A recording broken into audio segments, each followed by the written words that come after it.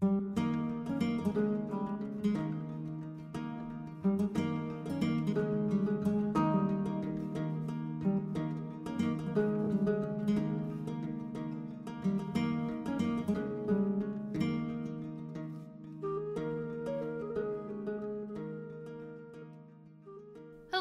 everyone! Welcome to the Guardians of Valhalla campaign diaries. My name is Lizzie. I'm the DM of the game, and today we're going to be talking about episode 4, part 2 of The Haunting of Meyerfield.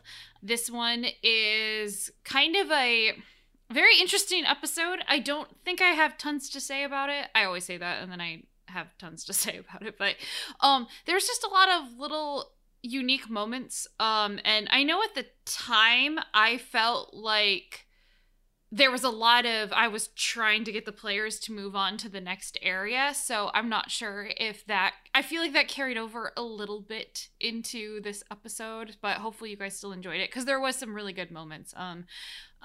So yeah, this episode starts off with them going back into the inn that they had planned to stay at for the night and taking a very necrotically wounded Hans and Frans up to bed so he can rest because he was very, very close to dying last episode. And then Una and Nora going to sleep. But Rowan is not able to go to bed because he basically got passed a note in the middle of the game where I described it as when he heard the ghost shriek, it sounded like they were saying wheat. So he just kind of was like, okay, fixated on the wheat. Like, should we be going into the wheat? What's the deal with this? And that might be, it's not, I don't think that's really spoilery at this point. But that's kind of what triggered Rowan to be like, oh, let's go into the wheat. I'm curious what's going on here. And he explained it as like, he didn't know why. And I think it would make sense that he would explain it that way, because if you heard a ghost talk, you wouldn't necessarily assume that's what happened, you know, or you probably question it because you're like, I wasn't expecting this to happen. I don't know what's going on. Maybe we should go look at the wheat. But anyway, he's a little freaked out, so he goes downstairs. And technically Warforged don't have to sleep. They kind of just go into like sentry mode, so it's like they're scanning. And I guess the way I like to think about this is more than just, like an actual robot. Because Rowan is not he's a Warforged, but he's more of like an Arbor Forged, where he's an organic being. And I think of it like some sea life, like I believe dolphins, like they have it where like part of their brain can be activated so they can keep moving because they have to keep resurfacing for air. But so like half their brain will be on and that will autopilot them to go up for air, but then they can still go to sleep. So I feel like that's kind of what a Warforged sentry mode is like, where they're like still awake, where they're aware of a little bit what's going on around them, but their brain is like still kind of like, resting. But yeah, he goes downstairs to get a drink, and who does he find down there but no, he doesn't go down to get a drink. He goes downstairs just because he can't sleep, and then he finds a Hans and Frans, Josh's Hans and Frans specifically, drinking and trying to come to terms with what happened during that fight, because he was very, very close to his brother dying. And obviously that is a very stressful and scary thought for anybody with a sibling that they're close to. But yeah, Hans and Frans has reasons to be stressed that are more than just the thought of losing his brother, which is hard enough on its own. But I really enjoyed their conversation with each other, because I feel like there is a lot of stuff in this game where there hasn't been a lot of serious moments yet. And what I mean by that is like, most of this game has, I feel like, been somewhat light in the beginning. There's a lot more joking. The characters are getting to know each other. But even though at the moment I was terrified as a DM of the thought of one of my players losing their characters so early in the game, and it put me into like a bit of a stressful situation, I actually think that it was good in the long run, where, I mean, I'm not saying do this intentionally, but it added this level of gravity to these characters of like, hey, you know, we almost lost somebody that we were kind of just getting to know and then also liked and respected, but then also, hey, this guy almost lost like his brother, like not just his brother, his twin brother, and he's kind of trying to cope with that. But one thing that's interesting in this conversation, other than Josh's Hans and Franz saying that he thinks his brother is key for keeping the Bindaya alive, it's also kind of alluding to the fact, you know, why they are away from their tribe. And it's for some very complicated and emotional reasons that will get revealed in the next episode, so I can't wait to talk about that. But for this one, it's the first time there's like a bit of there's some seeds planted about there might be deeper things lurking in the guys' stories. And then also there's a lot of mystery kind of brought up about Rowan, and Hans and Franz, as somebody who likes to create things as a craftsman, finds Rowan very interesting. And Rowan is a unique creature. There's not Warforged in my setting at all. They don't really fit. So for Rowan to work, we kind of came up with something very special. And he is basically like the equivalent would be like a dryad, which if you don't know much about dryads from like mythology or in Dungeons and Dragons, they tend to be spirits of nature that are fey in origin, but in traditional means and also in my setting, like dryads don't just move around. Like they're kind of bound to a certain area and a certain like tree that is like sacred. And if anything ever happens to that, they would basically die. So like if you were a kind of like nymphs or nereids are basically the same, where they're bound to bodies of water, and if something were to happen to that body of water, or if something were to happen to this flower grove that this flower dryad was a part of, or flower nymph was a part of, like it was all the flowers were dug up or it was burned or whatever, then that creature would be gone. But Rowan is different because he's not like, he's an organic tree, but he also has like fitted parts and he can walk around. Like there's no like tree that he's bound to that, you know, protects him or keeps him safe. So it's kind of he is a weird creature. Like there's nobody else like him that he's ever met before and that nobody else in the party has come across before. And I think it's interesting that Hans and Franz seems to think that, very much like his brother, it's his job to save his tribe. He also thinks that Rowan's specialness is a sign that it is his future to help their village from their forest dying, which that could be. Who knows? There's still a lot of mysteries to be had. One thing that I also find very interesting about this conversation is I think it sets up like in the very early episodes, Hans and Franz are like a unit. And the truth is they're not identical. They are different other than their classes and their personalities. There's differences. Once you get past the accents and some of like the silly things they say together and the brother dynamic, there are differences.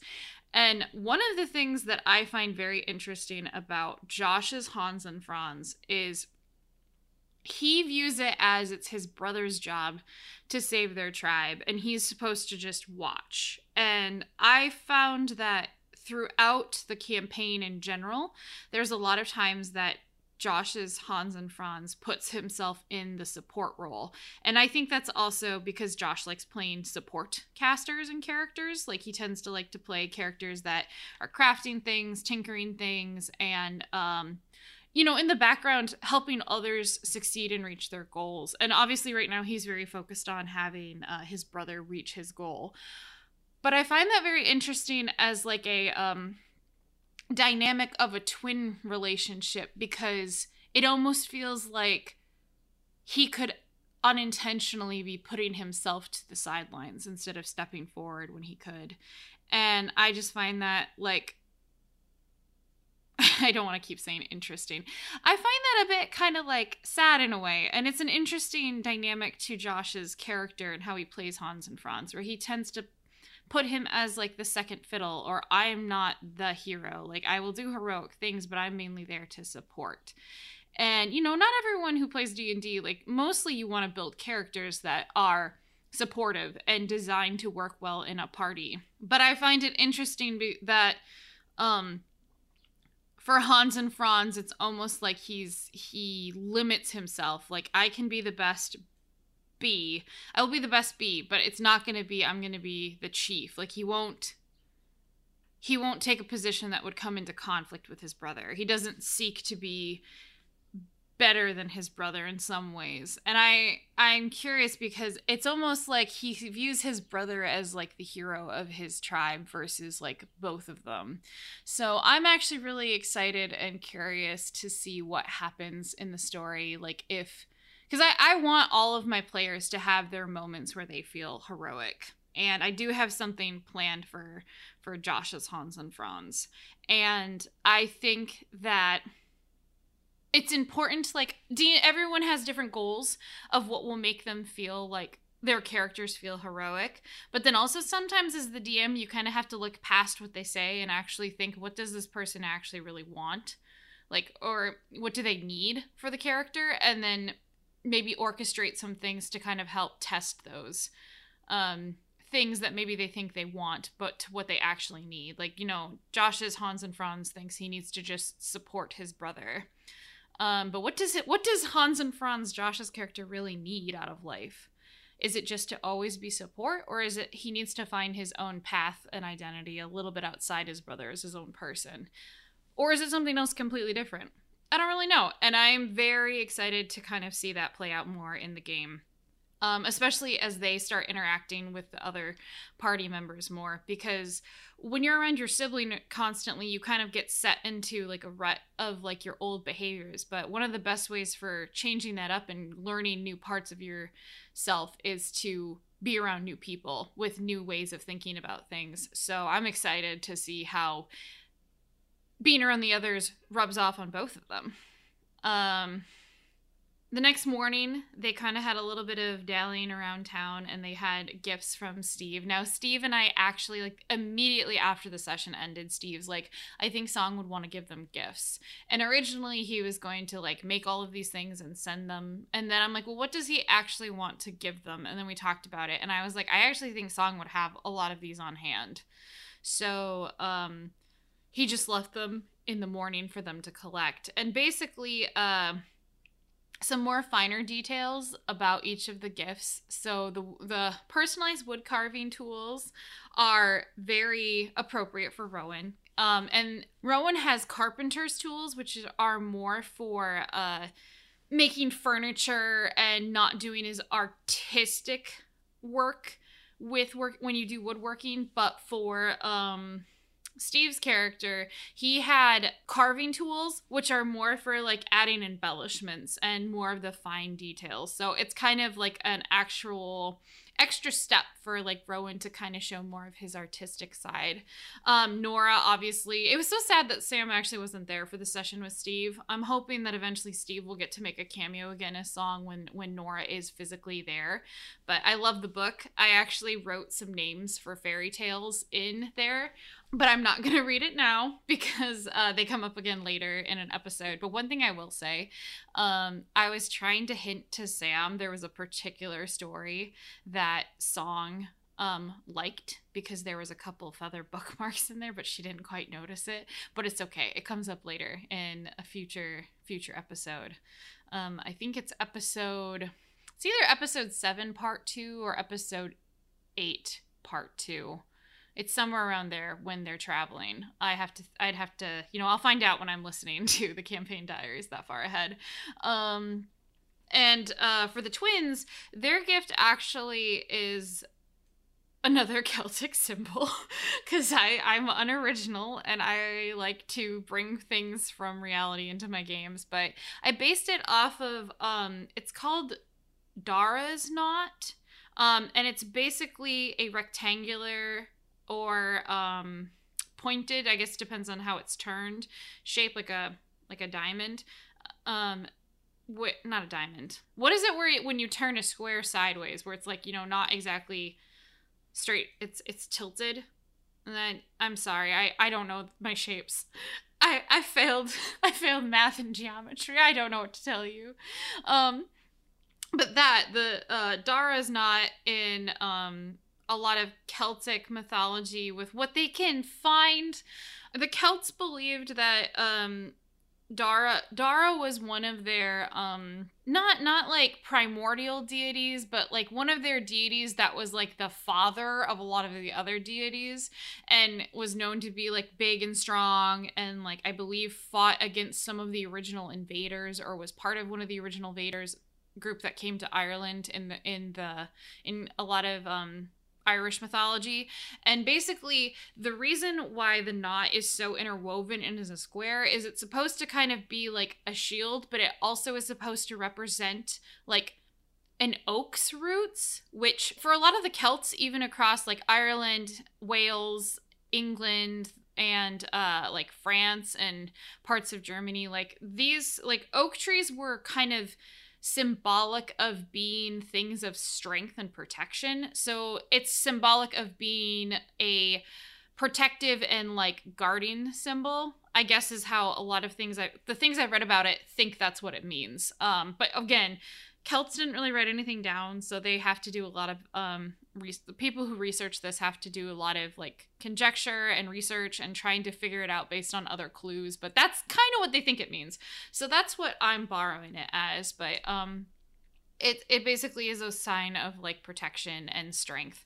And I thought that was a really clever gift for Steve to give them, because he wanted a necklace that would split in two that had that symbology. So when they break it in half, they each wear a half, but when they're together, it's stronger, which makes sense when you just look at like tree roots. If you obviously cut roots in half, like they're not as strong, but if they're all wound together, then they are a very impossible force to beat, which, I think is appropriate for both of them. And it was very appropriate after that fight with the specters. And I don't remember who made the joke, but like, can you imagine if he had died and then he gave that as a gift? And I'm just like, oh my God, why did you say that? I'm so happy that didn't happen. That would have been absolutely heartbreaking. But yeah, this is kind of where I feel like the rest of the episode is a little bit meh for me in some ways. And it's because I really wanted them to get moving to go back to Feyen, and they were really insistent on like sticking around and looking for signs of this of a necromancer. And I felt really bad. Like there was a potential. So basically, okay, so this could be spoilery things, but so if you don't want to have spoilery things, don't listen to this. But there's not tons, because they haven't actually unlocked it. But basically there was something that caused the ghosts. Like, it didn't just happen because I wanted a ghost encounter in this town. Like, there is a reason of why this happened and what caused it. And I do know it, and I actually think it will come back into play later in the game. It hasn't quite yet, but I think that it's going to come back. But I felt really bad for them because there was a potential for them to figure it out, but they just kind of weren't quite right. There was a couple things they didn't roll quite well enough on, but the things they did roll well enough on, like searching the wheat, like they just couldn't quite find any signs of like necromancy, or like, a necromancer like poisoning the field or the crops, because that's not what caused it. And I specifically know that like Rowan got told to go to the wheat, and there might be a reason why he heard that. So like but it didn't quite lead to an obvious answer. So I felt like they were frustrated a little bit, and they waited in town overnight. And maybe it was also because I was frustrated because I wanted them to get back on the road, because there was an encounter that I had planned since like before the beginning of the campaign, like when I was still coming up with some of the major milestones of like, what would lead to what. I had this encounter planned, and it was going back to it was going to be on the way back to Fayen, and they just wanted to stay in the town and find the source of the ghost and keep looking through the fields and keep talking to people and then look through the bogs and then go here and then camp overnight. And I was just like, oh my God, I felt frustrated because it's one of those things as a DM where it was the first time that I felt like I was kind of blue-balling them, where they like, come on, we're going to stay here and figure this out. And they just weren't looking in the right place. And I was like, I can't change what caused it. You know, I cannot change what caused it.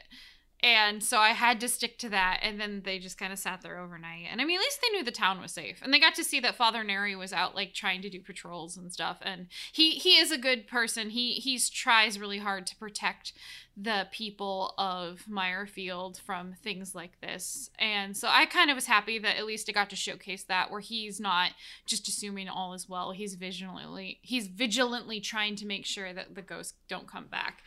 But yeah, overall, I felt really bad. They really wanted to find out what it was, and they were like, I guess it's nothing.